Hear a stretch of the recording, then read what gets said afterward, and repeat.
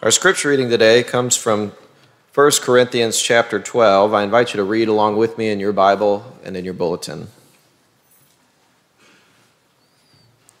Hear these words from the Apostle Paul. Therefore, I want you to understand that no one speaking by the Spirit of God ever says, "Let Jesus be cursed." And no one can say Jesus is Lord except by the Holy Spirit. Now there are varieties of gifts, but the same Spirit. And there are varieties of services, but the same Lord. And there are varieties of activities, but it is the same God who activates all of them in everyone. To each is given the manifestation of the Spirit for the common good. To one is given through the Spirit the utterance of wisdom, and to another the utterance of knowledge according to the same Spirit, to another faith by the same Spirit, to another gifts of healing by the one Spirit, to another the working of miracles, to another prophecy, to another the discernment of spirits, to another various kinds of tongues, to another the interpretation of tongues.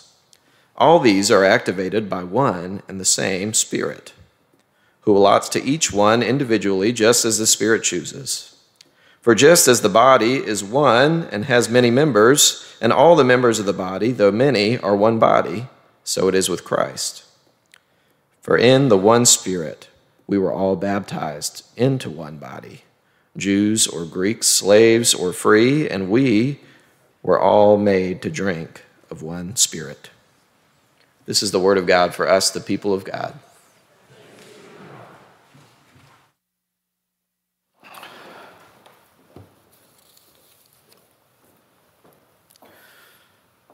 Friends, when I read this passage of Scripture, I can only think of one thing, and that is my year in kindergarten. I went to kindergarten at Mountain Park Elementary School in Roswell, Georgia. My teacher was Mrs. Schwartz. I don't know if anybody else remembers some of their elementary school teachers. They were foundational. And I was fond of kindergarten, and there was a lot I loved about kindergarten. I loved the blocks. The blocks were good. I loved drawing pictures. Drawing pictures was always fun. I loved having people come in and read to us. I remember that was a big deal, the mystery reader. Somebody was coming in to read us a book and then would turn the book around and show us the pictures. That was epic. But nothing in kindergarten was better than our classroom jobs. Everybody in the classroom had a different job, and you rotated these jobs every week. I don't know if y'all had this, but you had jobs like the announcer, or the door holder, or the bathroom monitor, that was a good one, or the book station manager, the brain break monitor, the plant person, the chair stacker, the caboose, the helper, all of which were great jobs. They were great. But you know what job was valued high above all others? Anybody? Line leader. Everybody knows. Everybody knows that. The line leader, that was the holy grail of classroom jobs. By the way, all of these classroom jobs, they really make the world go round in kindergarten. It brings a certain order to the chaos that tiny humans can create. But do you know how to undo that order? You take somebody's classroom job, somebody's that's not yours. I remember like it was yesterday. It was my turn to be line leader. I know, it's my turn to be king for a day. Everybody lined up and I got in the front where I was supposed to be. But another kid got in front of me. That is unjust. And when prompted by the teacher to move because I was the line leader, you know what that kid said? I'll tell you what he said. He said this, "I want to be line leader." Sure, kid, everybody wants to be line leader. This was my week, but he continued to insist, and the teacher continued to ask him to get in line, and pretty soon, echoes of voices could be heard around the room, multiple children now saying, "I want to be line leader." And all of a sudden, the peace and order brought about by everybody having their own special job in the classroom, everybody working together in harmony, it was all over. You know what's interesting is that decades after kindergarten, I find that not much changes into adulthood, does it? Many people never quite mature out of that mindset, it seems. We still fight over our place in line. We still fight over who gets to do what. We still fight over our individual wants and desires, and in the process, we suffer. Others suffer. The body suffers. Peace becomes a figment of the imagination, and chaos finds its way back in. From the very beginning, ever since the birth of the church on Pentecost Sunday, by the way, today is that day. It's the birthday. Happy birthday, church. You don't have to say anything back. But ever since that day, we, the church, have tried to be characterized largely by the way we share life together, the good and the bad and everything in between. The early church gathering was called koinonia, which literally means to share things in common. And this was all for the sake of building a new kind of order in the midst of the chaos. The church was and is meant to function as a manner of ordering our lives against the chaos of the world and toward a vision of the body of Christ and the kingdom of God. And the church sometimes is kind of like a classroom jobs in a kindergarten class. And according to the book of Acts, Pentecost, according to that story, this is after Jesus had died, and after he'd risen, and after he had ascended to heaven. Actually, I saw a meme yesterday that called Jesus Ascension Day the day that Jesus started working from home. Anybody? Oh, y'all are laughing at that. But after all of that, after Jesus had ascended, the disciples were sitting in a room, and y'all remember this story. If you've heard of Pentecost, a mighty wind comes in and fire appears above each head, and the Holy Spirit comes upon the disciples, and they go out and they preach the message of Jesus in different languages. And Peter preaches his first sermon, and he says, your sins are forgiven, repent, change your lives, receive the Holy Spirit. This is a promise for you, for your children, and for all who are far away, as many as the Lord invites. And today we celebrate that moment, the moment when the breath of God fell upon human beings, and they were given a mission. And the mission was to reach as many as possible. The message was the gospel, and the means became the church. And right after Pentecost, we're given an image of the early church in Acts chapter 2. It's pretty idealistic, if you ask me. And it's before church buildings, before sanctuaries, before committee meetings. It's a simple image of folks who, it says, were united and shared everything. Every day they met together in the temple and ate in their homes. They shared food with gladness and simplicity. They praised God and demonstrated goodness to everybody. I love that image. A church that shared everything, that shared meals, that shared each other's burdens. This early church truly sought to accomplish the mission of Christ on earth together. And I love that. By the way, I love that when Luke describes the church in that passage, he adds this detail at the end. He says, and they added to their community daily. What does that tell you? Well, that tells me that people saw an alternative to the way the world was, and they wanted in. They saw an alternative to the kindergarten line leader fights of the world. They saw an alternative way of being, an alternative to putting the individual needs above the whole, and they knocked on the door, and they asked, is there any room for us in there because we're desperate for what you've got? And that same thing still happens today when we see something good happening. We got to find out more. We have to join in, and we end up wanting to share that same thing elsewhere. And that's how a lot of the early church began. The Holy Spirit began working in a few people or one person, and that person shared something with another, and that person with another, and before you knew it, the Holy Spirit had planted churches everywhere and largely used Paul to do it. That's what happened to the Corinthians. That's what happened in Corinth. The Spirit moved, and Paul planted the church. And for a while, I'm sure, it felt just like that ideal church from Acts chapter 2, people sharing everything, engaging in weekly worship, caring for one another, taking up a collection, sharing meals and communion. But it didn't take long for conflict to rear its head. Paul gets word of this pretty quick, and he writes to this church, and he says, I've heard you're losing sight of your original purpose. I've heard the meals and prayers you share together, they're no longer life-giving. I hear that your weekly worship gathering is becoming more about the individual and less about the whole. I hear that some of you are having intense religious experiences, which isn't bad. Don't hear me say that. But it is starting to be more about you than it is about the church. I've also heard that people are starting to interrupt one another in the middle of the prayer meeting. This is starting to distract people. This is starting to keep people from wanting to join in. This is taking away from what you were meant to be. This is taking away from our purpose. And frankly, You remind me a little bit of a classroom of children who are falling out of line. And Paul tells this young church, there are always going to be differences between you. Specifically here, there are always going to be different kinds of spiritual gifts and different ministries and different activities. You all have gifts and skills and talents. You all have different jobs, and that's great. But that means that some people are going to be wiser than others, and that's okay. That's their gift. Others are going to it's going to feel like others have greater faith, and that's okay. That's their gift. Still, others are going to be good at healing, and some are going to be really good at teaching, and that's okay. That's their gift. You need all of these things together in one pot, and these gifts are given so that when put together, you have this beautiful community filled with all of the gifts, united and working together to share in the message and gospel of Jesus Christ. The Spirit does many different things through different people, and you need all the differences. Can you imagine if you were one big church of teachers or one big church of healers? You need both.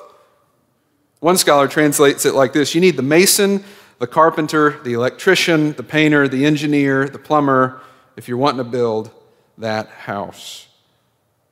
Oh, and by the way, all of this comes from one God. And it is the same God who works in all the different people who are part of this little community. One God, and the Spirit is doing all of this for the common good. That's what Paul says, for the good of the whole. And that Spirit doesn't split apart, giving each of us a tiny portion. No, rather the Spirit of God is one, and we are all baptized by that one Spirit into one body, uniting us together with a bond that does away with all earthly tribalism and delineations. There is no longer Jew or Greek. There is no longer slave or free. There is no longer line leader and caboose. There is no longer teacher and student. There's no longer employer and employee. There is no longer citizen or non-citizen. There is no longer Republican or Democrat. There is no longer Methodist or Baptist, Protestant or Catholic. There is one because Christ is one. There is one.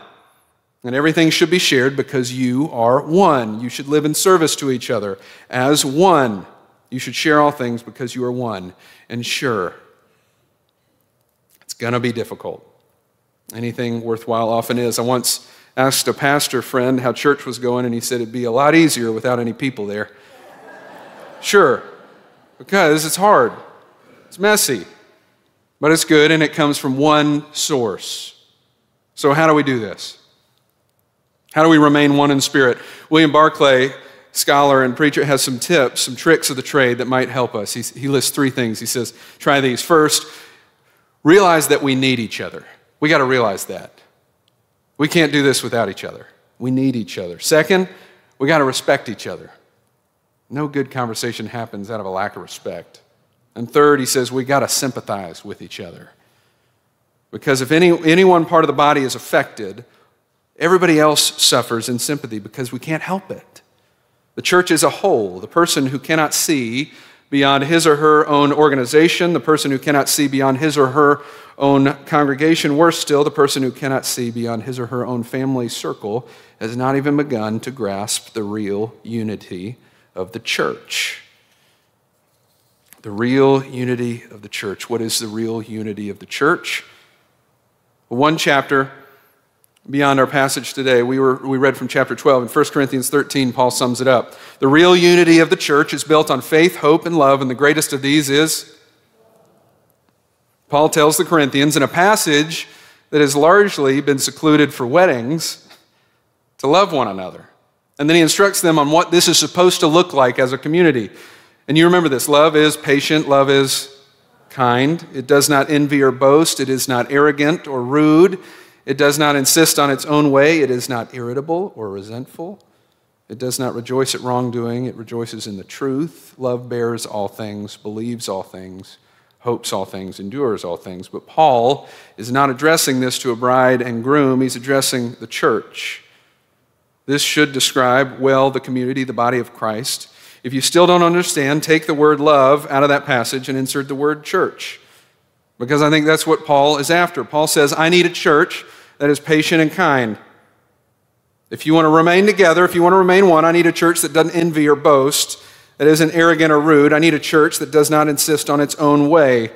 is not irritable or resentful, that does not rejoice at wrongdoing, but rather rejoices with the truth. I need a church that should bear all things, that believes all things, that hopes all things, that endures all things, because the church's purpose runs deeper than the foundations of the earth, and the church's foundation goes back long before time began. And Paul says that's how you remain focused and together, unfazed by differences in gifts or skills or classroom jobs. You turn into love. That's how you stay one. That's how you remain one body. That's the real unity of the church. And though it may not always feel like you are one, your source is one, and thus you are continually and constantly becoming one.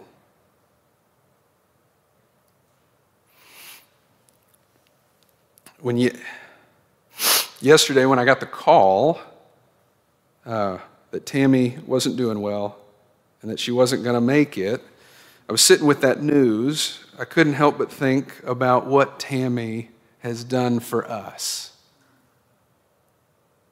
For those of you who don't know, Tammy was our church hostess. She prepared many, many meals through the years for this church, for events, for Wednesday night suppers, for all kinds of things. But more than that, she was so fun and funny and full of joy. She cared for us and she fed us, and she did it with a smile and with such love and care. And when I think of Tammy and her role here, I can only think that she shared a lot in common with the early church. Remember, the early church shared everything together, especially around the dinner table. And I think they did so because God knows what can happen around a good meal and some conversation. I think the Spirit knows that's where community can start, and that's where community can grow, and that's an easy place for us to become one with one another. And that's who Tammy was to us. She created so many of those meals that we ate together, and as we ate under her watch, we grew in relationship with one another. And friends, I gotta believe that Tammy knew what she was doing. I think she knew that power of a meal around a table. After all, she got her orders from the one who would consecrate the table and the meal, and thus make us one with him, one with each other, and one in ministry to all the world. Tammy presided over us with all our skills and gifts and thoughts and ideas and differences, and she provided food and tables, a place to sit, so the differences between us were minimized and we might see the Spirit working in our neighbor and start to understand that we are one. And I can only imagine a day that if Paul wrote to our church, wrote to the 21st century church today, he might say something like, unity is difficult, so for the sake of remaining one, for the sake of your church, make sure you got a lot of Tammys, because they bring you together with a meal around a table. May it be so. Let us pray.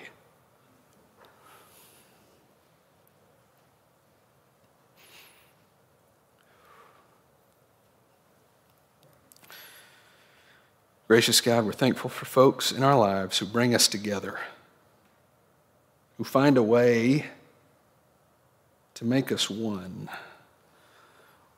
We're thankful that in the midst of a world that seems to constantly be dividing, you are calling us to be one with all our skills and gifts and differences. You are calling us to oneness. And you are calling us to oneness in Jesus Christ, who suffered, died, and rose again that we might have life and have it to the fullest. And for that, God, we are grateful. In Jesus' name, amen.